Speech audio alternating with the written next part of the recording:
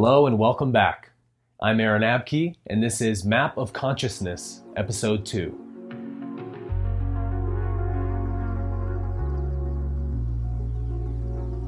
Today we're going to be unpacking Dr. Hawkins' explanation of the polarities of consciousness, which he referred to as power versus force.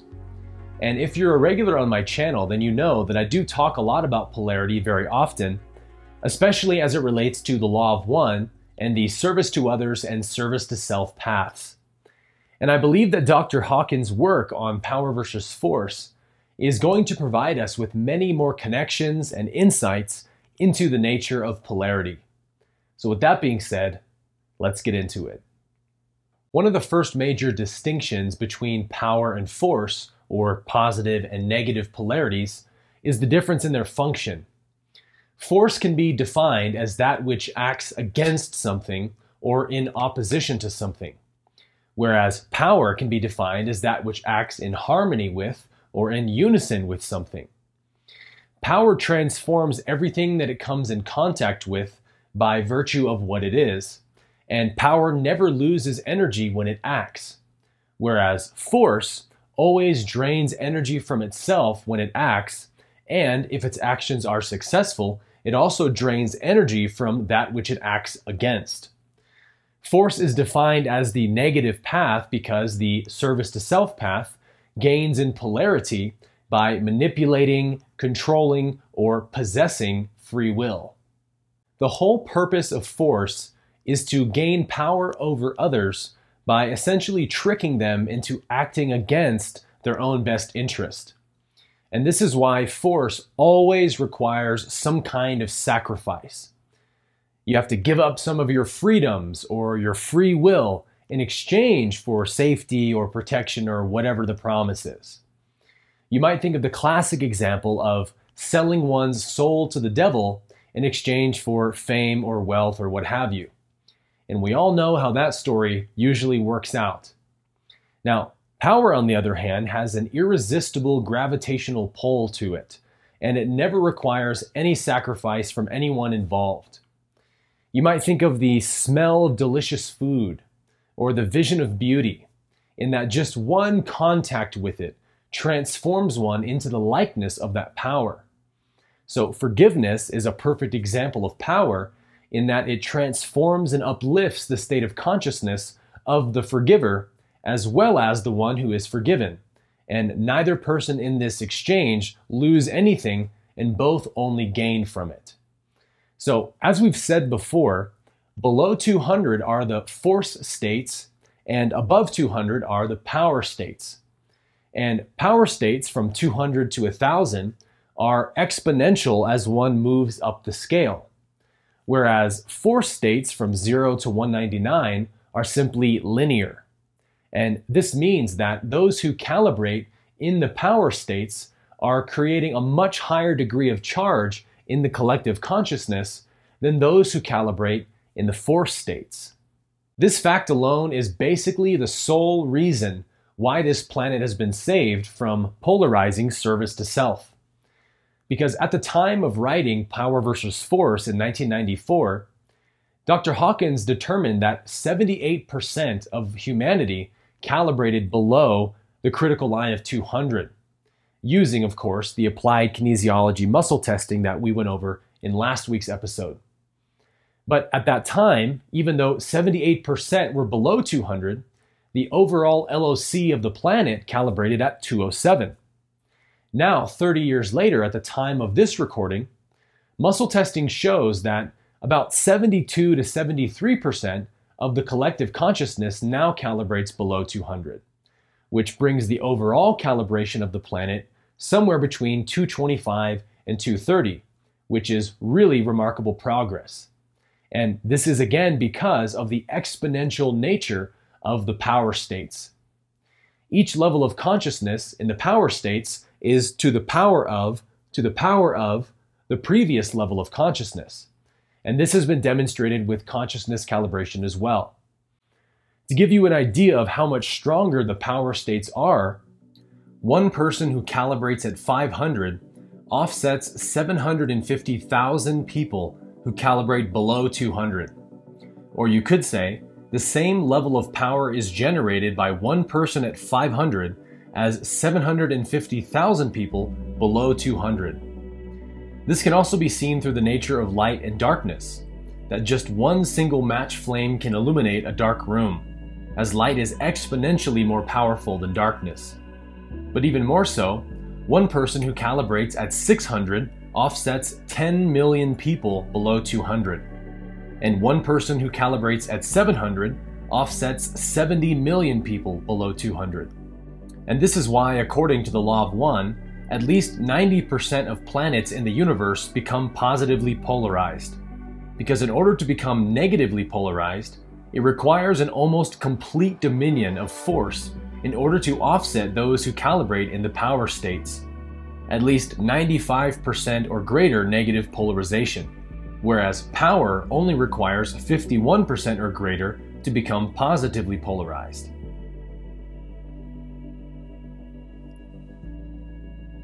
One more example we can look at to see the difference between power and force is to consider negative and positive states of being.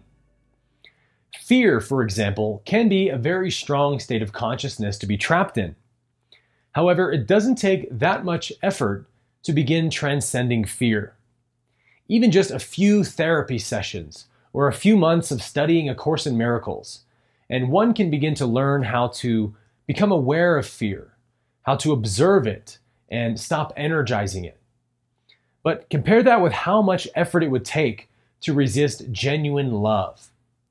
I'm not talking about emotional infatuation, but the real, unconditional recognition of shared being with someone else. Everybody wants to be loved because love is our true nature. And so love as a state of being has incredible power and is incredibly difficult to resist. Virtually no matter who love comes from, it is basically irresistible. And this is shown in many movies where the villain becomes transformed by the power of one act of love or kindness towards them. As evil as they may have appeared to be, it only took one encounter with love to crack them open. And this is why negatively polarized beings in the universe stay far away from beings who are highly positively polarized. Because just one encounter with genuine love can depolarize an enormous amount of negative energy. To see the difference between power and force more clearly, we might consider the age-old struggle between a people and their government. Dr. Hawkins has described the way that world governments are always based in force, being a top-down system that is built to protect and enhance itself by any means necessary. And the people always become that means. Force always relies on taking power from the other, because force has no inherent power in itself. And this is why any appearance of virtue or selflessness put forward by a government towards its people is almost always just a clever tactic to earn the trust of their people that they wish to disempower. And throughout human history, people have typically been none the wiser to this strategy and tend to just go along subserviently with whatever demands their government makes of them. And slowly, inch by inch, year after year, their freedoms are eroded away. And this can be seen by the fact that there is not one piece of evidence in recorded human history of a government taking a right or a freedom away from their people and then giving it back freely. It always has to be fought back tooth and nail by the people. And so this is why force must be incredibly smart and crafty and deceitful and plan miles in advance, because if their victims catch on to what they're doing, it can all be over in an instant. And this has happened also numerous times in human history, where a population has caught on to what their government's really doing to them and has taken power back in a matter of hours. All it requires is unity and awareness. Take a look at this graph, for example. This is a chart from Forbes that shows how much money the Federal Reserve has printed over time leading up to 2020. It also shows how much force is required to pull off this massive power grab during the last 2 years of the pandemic. In order to pay for all the collusion between Big Pharma, the federal government, Big Tech, and the corporate news media, the Federal Reserve has printed over $12 trillion in the last 2 years. 27 billion new dollars out of thin air every single day since the beginning of the pandemic. And over 80% of all the new money printed has gone to the billionaire class, which has resulted in over 500 new billionaires. This is how much money and force it requires to psychologically manipulate and control an entire population. And yet all of that money would be useless tomorrow if people simply came together and stopped cooperating with their own oppressors. And that kind of power cannot be bought or taken away. It is inherent to our very being. So as you can see, people are never really in bondage to their government or to anything. They are only in bondage to the illusion of bondage. Because in reality, people have all of the power. If they would only realize it and come together, there is nothing that force could do to them any longer. What would a tyrannical government do if suddenly all of their population unified together and refused to comply with their demands? They can't kill their whole population for not complying, because then they would have no one to rule over and thus no power at all. So no matter what way you slice it, force is entirely dependent on willful cooperation to succeed. And that's the good news. That power is so much more exponentially stronger than force, just as light is to darkness. That the only hope force has of succeeding is to keep their victims in darkness. But the moment that power wakes up to itself, the game is over. This is the current predicament humanity finds itself in. This is also why the greatest gift we can give to mankind is our own spiritual evolution. If each one of us began prioritizing our spiritual development above all else, we would watch the world begin to change before our very eyes. Reaching a 500 level, for example, is absolutely attainable for anyone in this lifetime. It only requires that you have opened your heart to all creation, removed your judgments, and begun to see the Creator's essence within everything. Forgiveness is the most important spiritual practice for reaching a 500 level. And at that level, it requires nearly 1 million people calibrating under 200 to counterbalance your frequency. That, my friends, is enormous power. And each one of us has that potential within us right now. Transcending the levels of consciousness is about understanding each level of consciousness presents its own unique obstacles, and everyone is in the midst of overcoming a specific obstacle to their awareness of the Creator.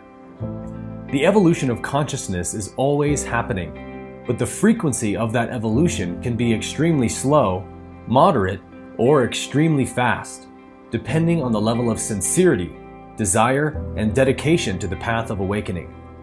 Dr. Hawkins calibrated that the average person only increases their LOC by 5 points in a human lifetime. Even just the act of learning the scale of consciousness will increase someone's LOC by 10 to 20 points alone. A human lifetime is a very precious thing to waste, and yet that is what the vast majority of humanity is doing. If we want to awaken them to the truth of who they are, and what is truly available in this lifetime, we must awaken ourselves first, to the highest degree possible.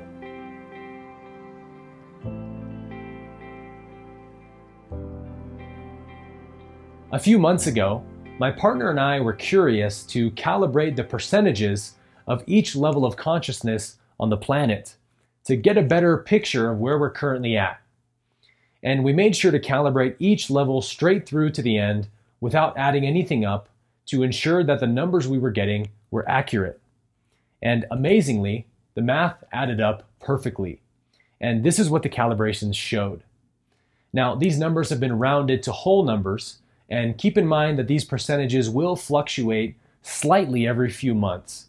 But this can be seen as a rough estimate of where humanity currently is at the time of this recording.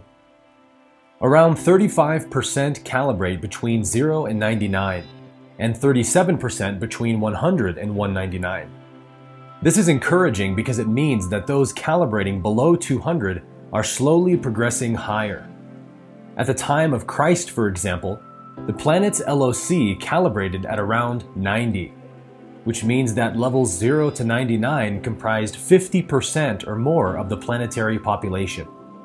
Of the remaining 28% above 200, 12% of the population calibrates between 200 and 299 at integrity, 8% between 300 and 399 at acceptance, 5% between 400 and 499 at reason, and about 3% between 500 and 599 at the level of love.